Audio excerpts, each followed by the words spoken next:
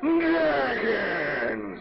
Today's episode 001 of the Vox 114 Technology Podcast, and I am excited for today's episode. Not only is it our very first show of this podcast, but we interview a great guest on 6 key topics instrumental for any IT professional. Moving buildings from an IT perspective. How do you keep your internal staff as well as your company customers up and running, even when you're moving both buildings from a staff perspective as well as moving your entire data center? System online. The human equation. The critical strength of being good with people to such a degree that you're able to sell your successes and focus on the importance of expanding your soft skills, even maybe more importantly than your hard technical certifications or knowledge. I apologize for nothing. Navigating a Microsoft licensing audit. Dealing with Microsoft licensing is always a joy of any IT person's life, and we share a few tips that we have learned over the years. You are a huge nerd. Finding and building a strong network of people and vendors to rely on. Some very interesting and clever ways for utilizing Microsoft Teams. Get back to work, you slacker. And finally, the biggest security threat facing a business network today.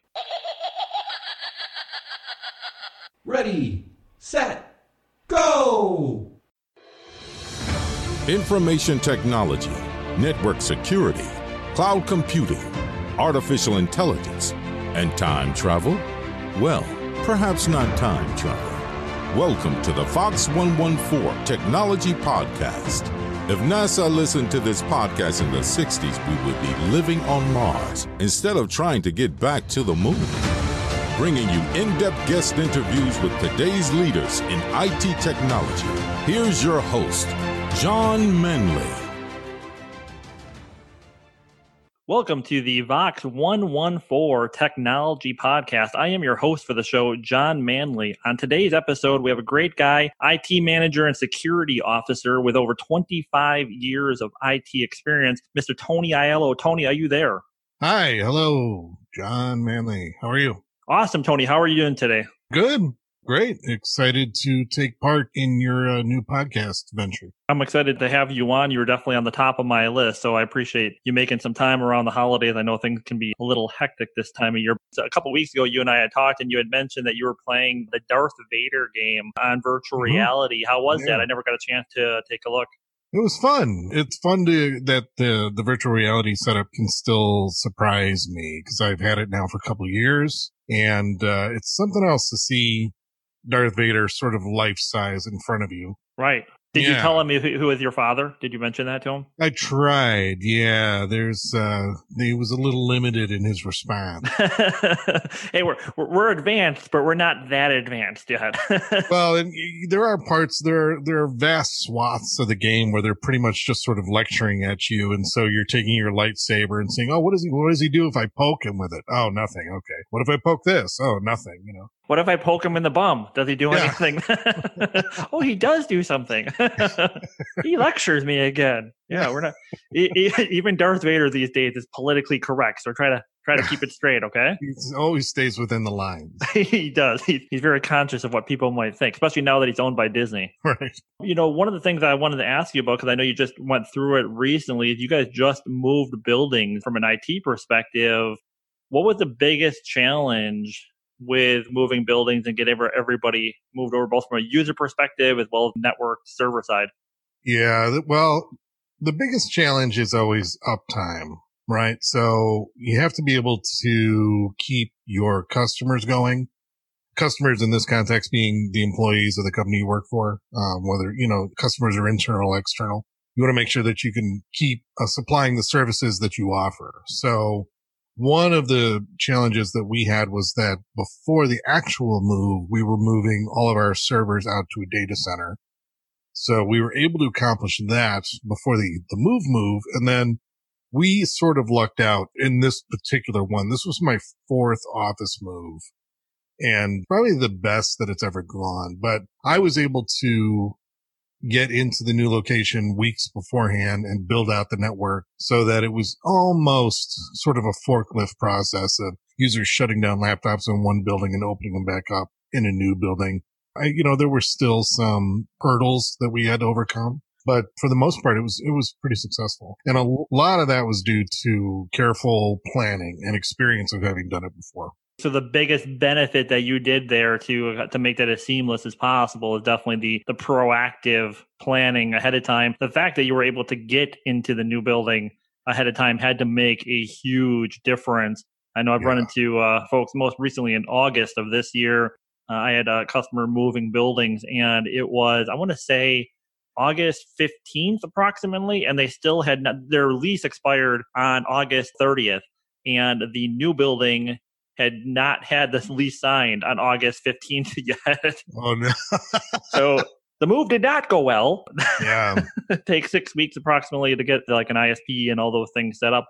So yeah, it was very beneficial for you to be able to plan that out. When you plan that out, you rely pretty heavily on documentation, kind of laying out an exact, here's our timetable, here's what we're going to do when, here's ABC.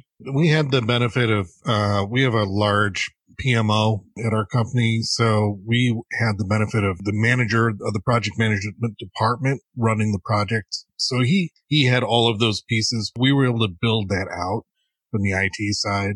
And then all the other aspects of it, because it was a full build out. It was a demo of the existing building and a build out of the new building. So there were a ton of so many moving pieces that had to come together, right at the right moment, where it's like landing a plane. The landing gear is coming down and the plane's going down. So it's one of those action movie sequences where the gear touches the tarmac just as it locks into position. And then Harrison Ford jumps out of the side of the building and stops the terrorists. Get off my plane. But yeah, I'm going to be the Harrison Ford in our conversation now moving forward. So yeah, we're good. So what did you learn this move? Generally you learn something new every time. What would be the one big lesson you walked away that you previously had not run across with a building move? That is a good question. There's always going to be something that you forget and leave behind. The only way that you can attempt to mitigate that as much as possible is to truly know your environment, know what the environment's going to look like, when it's all set up and rolling, and kind of know the other pieces that are in play. There was a lot that I obviously had to wait on the construction to finish, before I could hang my wireless access points. Right. Or the inspections to happen before I could move my guys in, because we moved into the building about a week before the actual move so that we could finish things like cross connecting and patching and all of that back room nonsense that is critical, but is also really kind of takes away from the larger things that are happening. So you really have to have a handle on kind of what you're doing from a holistic standpoint. You have to be able to back off, take a look at the whole picture, how we doing. Then you have to be able to jump back in and get real tactical with what's going on, how you have to be able to pivot or change your plan based on furniture. We had a big weight on furniture, especially for conference tables. That was a big issue. One of the issues that we had in this particular move, the conference tables were being built. So I couldn't have my audiovisual contractor install his equipment in the table itself because the tables didn't exist. Right. Well, all of that scheduling had to be redone basically on the fly. And these guys were coming in from Virginia. So it's not like they were just down the block. But yeah, so they were coming in from out of state. Right. And you have to refigure out a plan on the fly, which is very, especially with furniture, especially custom furniture, which can, if there is a delay, it can be a drastic delay. I remember one of my first, very angry customer stories from back in the day when I worked at PC Mall many years ago. And I had a customer who was moving I want to say it was like September 30th, something. And he was very clear with me for like 8 weeks. Do not order the furniture until September 15th. And I'm like, you sure about that? Because, it has 6 to 8 week lead time. Don't do it. And he got all mad. So, September 15th came around. I ordered the furniture. So September 18th comes around. Where's my furniture? And I'm like, guy, I literally have like a huge documentation trail with you stating not to order it until the 15th. So I'm glad that you were able to still work it out with your folks coming in from Virginia. And you guys still hit the deadline for your users to be able to get up and running at the new location on time. Was that a success and on time? Technically, that solution wasn't delivered until a month after we were in the space, but we had a workaround to handle holding conferences. Perfect. Yeah. The big thing too is knowing your business. The last move that I did was for a different company, And that was awful. It was a terrible experience. It ended up being a 40-hour day. Oh, wow. That's a long day. Because no one had taken into account that the servers needed to be in use until 12:30 in the morning or something like that. I had planned to move to start at 8:30. And so immediately we were 4 hours behind schedule. And that was a move that included not only a building to building move, but a building to data center move all in the same night. All at the same time. Wow. Yeah. Even for IT, a 40-hour day is a long day. Yes. That's that is deadliest catch days right there. Right. Exactly. Exactly. And you're not being able to have all the excitement of being on the boat. Well, kind of. I mean, it's kind of like an analogy of a very large shark coming at you, right? Sure. I mean, yeah, except, you're trying to ride the shark and get him installed into a new aquarium or something at the same time, right? Yeah. That's a perfect analogy. Everyone should be able to stay up, keep up with that one. Yeah, I think it was perfect. I think it was really crystal clear. I'm really proud of that one. I stayed up till about 3:30 working on that one just in case it came up in our conversation. So I'm pretty happy that it did. Otherwise, it would have been awkward. My wife was like, "What are you doing on the phone?" I'm like, you just got to trust me. I'm working on this cool shark analogy right now. So let me ask you, what is Vox 114? So, it's an interesting because you have to go through a lot of ideas when you're coming up with a name for a podcast. And how I end up settling on Vox 114 specifically. Have you ever seen the movie The Time Machine? Not the black and white version, but the one from, I think, 2001. Maybe not specifically, but I know the story. Yeah. So, it's based on the story. And so in that movie, the professor from, the 1800s, his girlfriend dies, and he ends up traveling into the future to figure out why you can't change the past. And when he goes into the future around, say like 2030, somewhere like that, he goes into the library in New York and he talks to the holographic artificial intelligence that is the librarian, essentially. And the holographic artificial intelligence librarian is named Vox 114 and is an ultimate compendium of all human knowledge. And I thought it was a perfect fit for what we're doing with this podcast.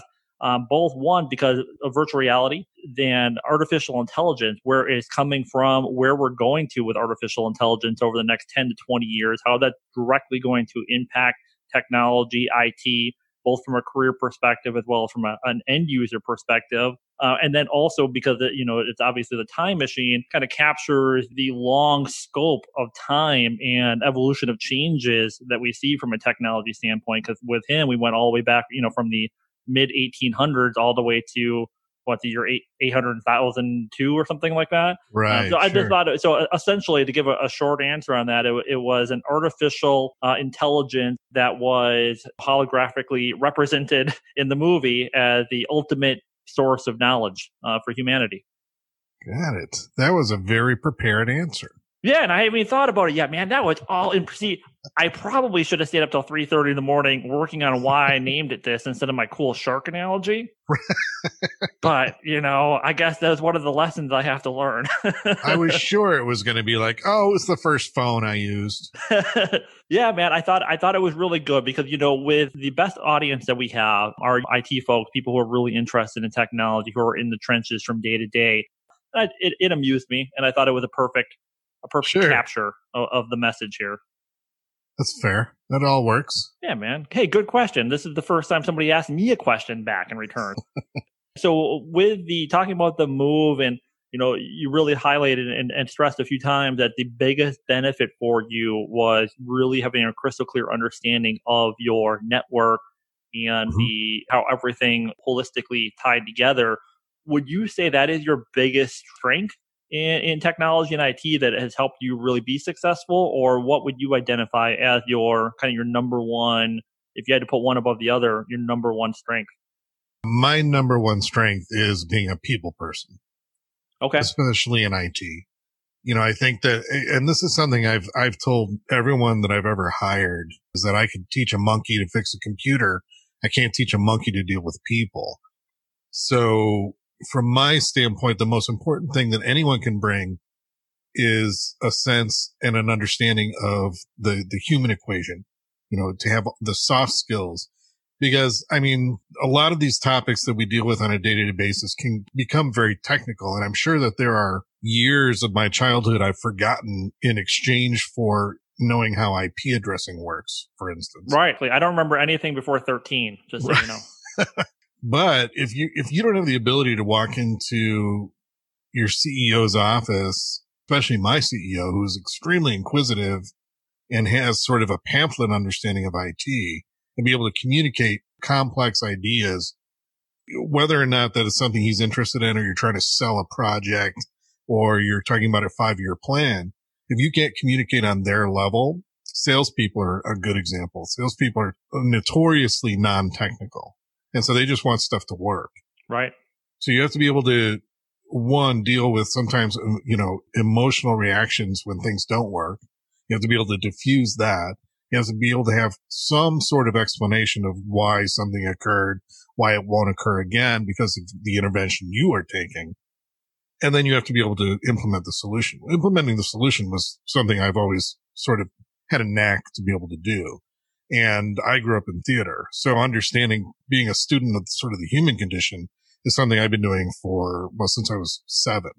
It's not the answer I expected, but it's an excellent answer. You hit it really on the head, though, on the fact that you have to be able to bridge that gap with crystal clear communication of, especially when something goes wrong and your bosses are emotionally charged, right? People are down, your company is losing money, and what happened, why did it happen, and how is it not going to happen again? And you have to be able to understand how to take that from a technical level and convey that over to them so they quickly understand it and have confidence in you moving forward. Right. And of course, be able to implement that on the back end. Yeah. And it's also about, selling your successes as well. If you encounter some sort of outage, my environment is a great example. My environment passed hands many times before I came on board. So there was a lot of sort of, substandard IT that had gone on. And so there was a lot of exposure there as well. And that led to things like servers going down, or the core wasn't stable, because I discovered people had literally taken a port out of the patch panel into a twofer and gone into 2 switches in the same core. So that sounds legitimate. Oh yeah. Well, if you get 1 gigabyte per second, right, you have 2. Right, you get 2, right, or 3 even. So compounding on itself.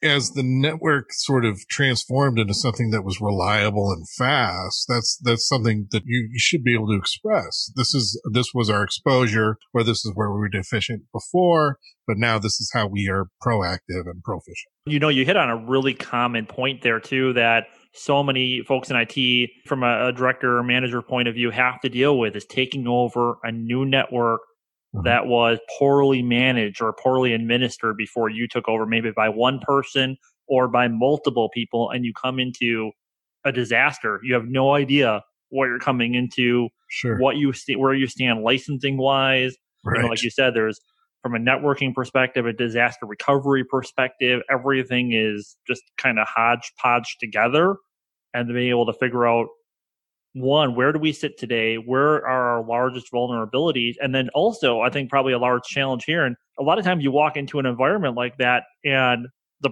previous person might have been so poor at explaining and communicating why you need to make the investment of the company into technology, into staying secure, into making sure your network is bulletproof. The company's not used to spending money on projects and capital expenses. And now you have to come in and be able to understand, where do you sit? What's our largest vulnerabilities that we can tackle first? And then also be able to understand how to communicate that and properly move that forward. And then, like you said, be able to catalog that success so they understand how far you've come, even when you run into new challenges moving forward. Sure. That's always a big challenge for folks when they come in. And it reminds me of a question I wanted to ask you too. Is when you get audited from Microsoft, especially when you have limited visibility into a new network as you take over, how do you do that without your head exploding? How do you get through that? Because Microsoft's everyone's friend. Honestly, the first time that happened, I waited for them to keep providing me different credentials to buy me more time. I accused them of being strangers in a strange land, basically. Which is a valid concern as well. Yes. So they have to reply to that. Yeah. And it buys you a little time as well.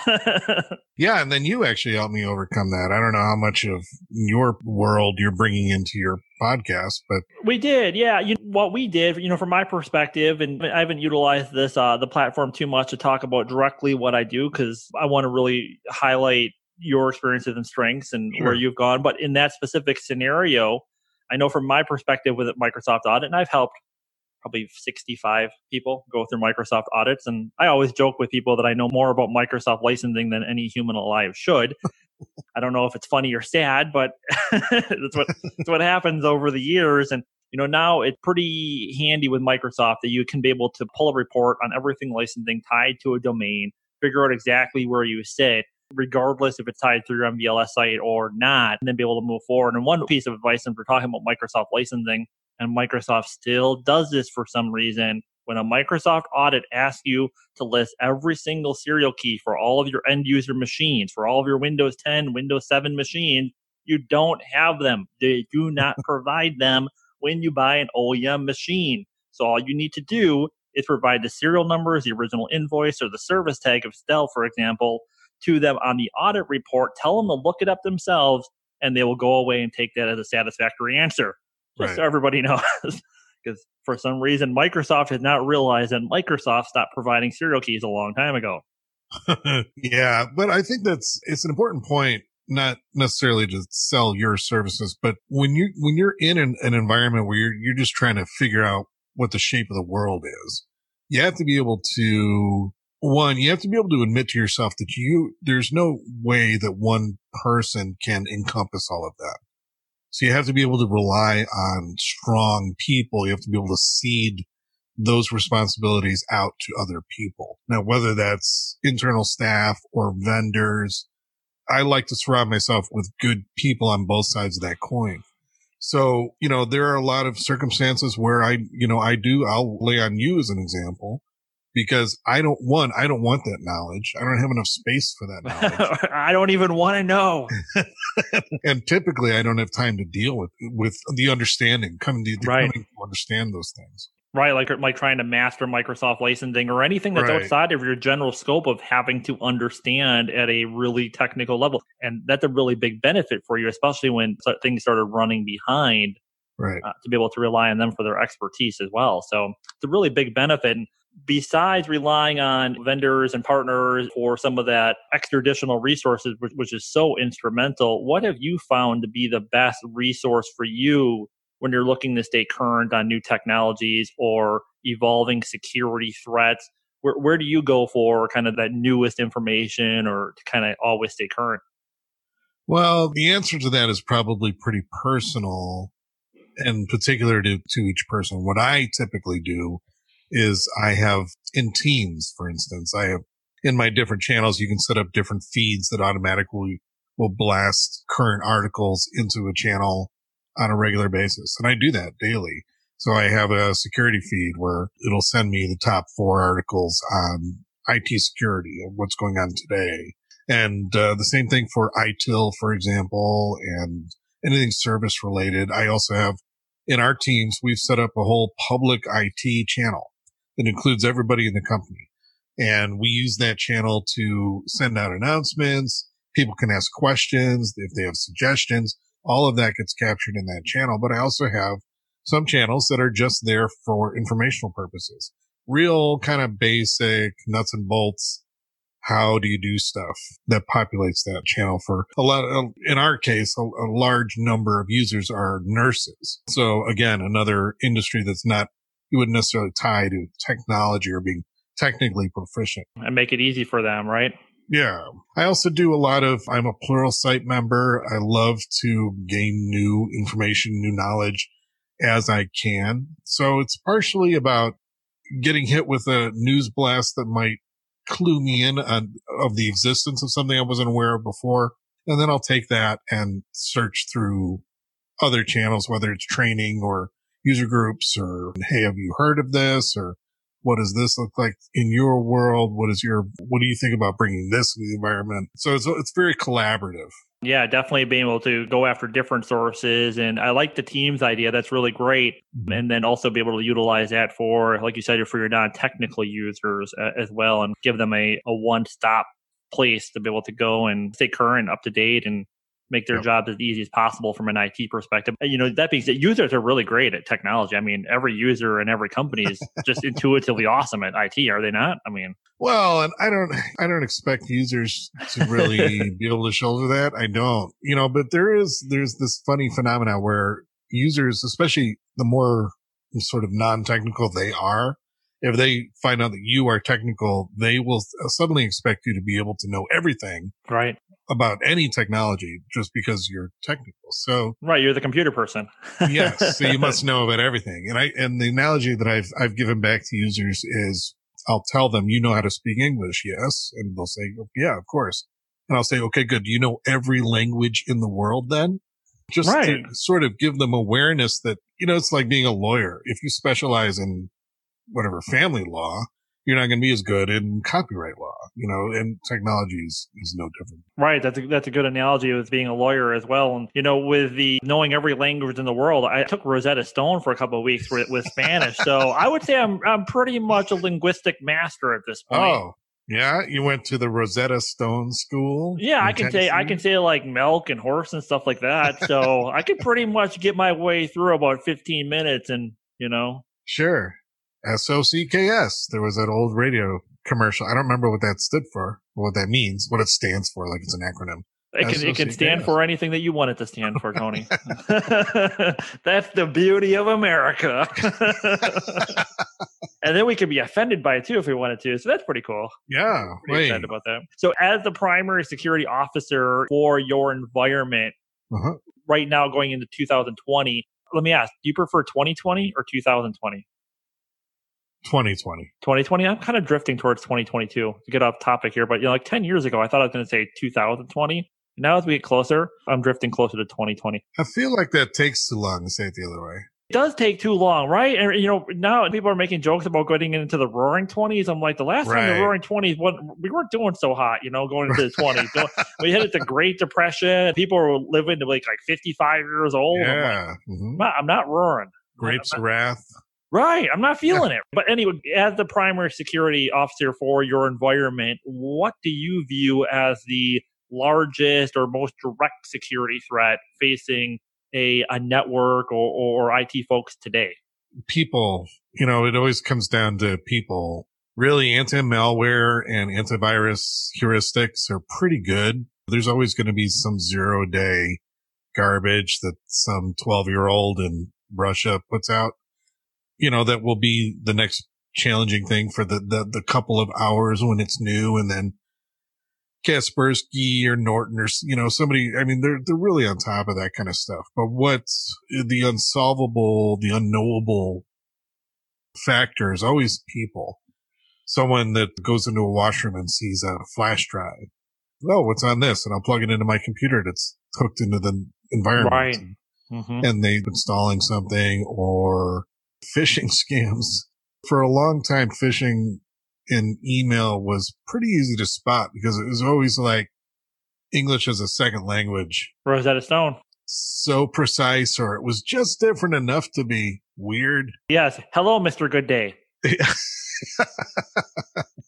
Then it moved to spoofing names. Like somebody got a hold of a mailing list at some point. So we talked specifically about us. We were getting email that was quote unquote from the CEO, different email address, but saying, I have, how do they word it? It's like, I have a special project for you. I've seen it. Exactly. Gift cards or something like that. And I've seen a lot of that, a really huge increase in that over the last 12 to 24 months.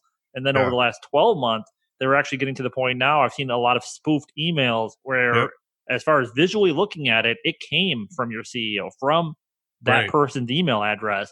And that gets really clever. And then the only thing you can rely on a lot of times is user awareness, user education. This seems odd that suddenly the CEO is asking me to buy $600 in Walmart gift cards for them. Right. And being able to tackle that from a user perspective. What have you taken as a strategy to make sure you use it? Is that one of the things that you share as far as article wise? Oh, yeah. We have touch points with the users on a regular basis when it comes to disseminating that kind of information. But we also run phishing campaigns where we'll construct an American Express email. And we use some pretty sophisticated setups that we contract a lot of it out, but we're coming up with content. And then we won't just blast the whole company. We'll pick specific people that don't necessarily talk on a day to day. So they can't hear, hey, did you get this email? Right. Make it seem more personal to them, kind of more isolated of an email to them versus, one person asking their friend. Yeah. And it's really, I'm sure there will be different avenues and ways to disseminate information like this, but it's from our standpoint right now, it's just really about hammering that information. But even so, we had one person fall for that gift card scam and buy $1,000 worth of iTunes gift cards. Ouch. Yeah. And then we caught somebody in line. Like another one of these things had come out and the person was in line at Walgreens. Oh, wow. Yeah. So, that's sort of the scary thing because there's no feedback mechanism by which how effective your communication is to your users. Right. Exactly. That was sort of one of the impetus for creating that public IT channel. So now I can email something out. I can give a notification that no, our CEO does not want you to go out and buy iTunes gift cards. And I'll throw it in Teams so that they get a notification that there's something new in public IT. Let me take a look. Oh, it's this same notification. So we're just trying to diversify our exposure because people take in information in different ways. Some people are really visual and they like to read through that sort of thing. Some people like to hear it. It's trying to address all of those different holes because that's the one thing I can't engineer. I can't engineer somebody's understanding of their importance and the intellectual property that they have the ability really to kind of just spill all over the internet if they're not careful about what they do or what network they connect to or what email they respond to. Right. Being able to communicate, essentially blindly communicate because you don't know. It's not like directly speaking and pitching a new solution or something like that to a CEO. Sure. You're not getting direct feedback. Like you said, you don't know how everybody is truly understanding the warnings you're giving them. So a big challenge there, I can imagine. How do you see with artificial intelligence where it is today and continue to progress both for good and for bad? Do you see that having a direct impact both on the evolution of how attackers come after users as well as how networks can prevent attacks like that? What's your thoughts on artificial intelligence today? Well, I think that probably the hackers are going to continue to try to chisel away at people, especially in the time of deep fakes now where they can create videos of somebody saying something they didn't say. Those are amazing. Amazing and scary. There's what's to stop someone from getting all of the conferences our CEO has given just to get his speech, sections of his speech out, and then calling people, creating an AI set of instructions with a script on, okay, now we're going to move past the email thing. Now it's going to come in Kim's voice, and he's going to be specifically talking about what he wants people to do. Well, that brings it to a completely different level, like you said, of scariness and of danger. Those deep fake videos are incredible. It's amazing. And they're relatively new. I mean, they're just starting to develop. In the next 10, 20 years, those are going to be a very scary and sometimes entertaining technology as they progress. I've seen some celebrities doing some stuff, and I was like, that's brilliant. This is worth the risk to humanity that I got to have a chuckle for a minute. So I think it's a good, fair trade-off. So we'll be all right. Yeah, and it's what it's going to probably do is necessitate the invention of new ways to authenticate that you are who you say you are. It'll be interesting. It's definitely curious what we see over the next couple of years. It's going to be an interesting time. So that all being said, everything we've talked about today and kind of in closing here, what advice would you give to younger folks who are starting in IT today, keeping everything in mind that we've talked about, both from a security side and artificial intelligence side, and being able to properly communicate your vision? What advice for those younger folks? What would you give them? Well, from my standpoint, in ITIL, one of the precepts of ITIL is that everyone is in the service industry. It doesn't matter what department you're in or what your function is for the company that you work for. Everyone is serving, whether it's the external client or you're serving an internal department, or in the case of IT, you're sort of servicing everybody. It's all about service. And from my standpoint, that means it's all about people.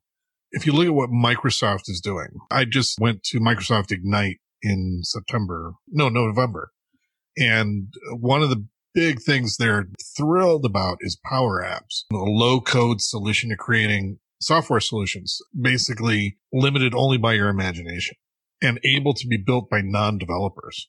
And that is the trend that I think everyone's going to see over the next 10 years. It's going to get easier and easier, and software developers are going to get more and more specialized.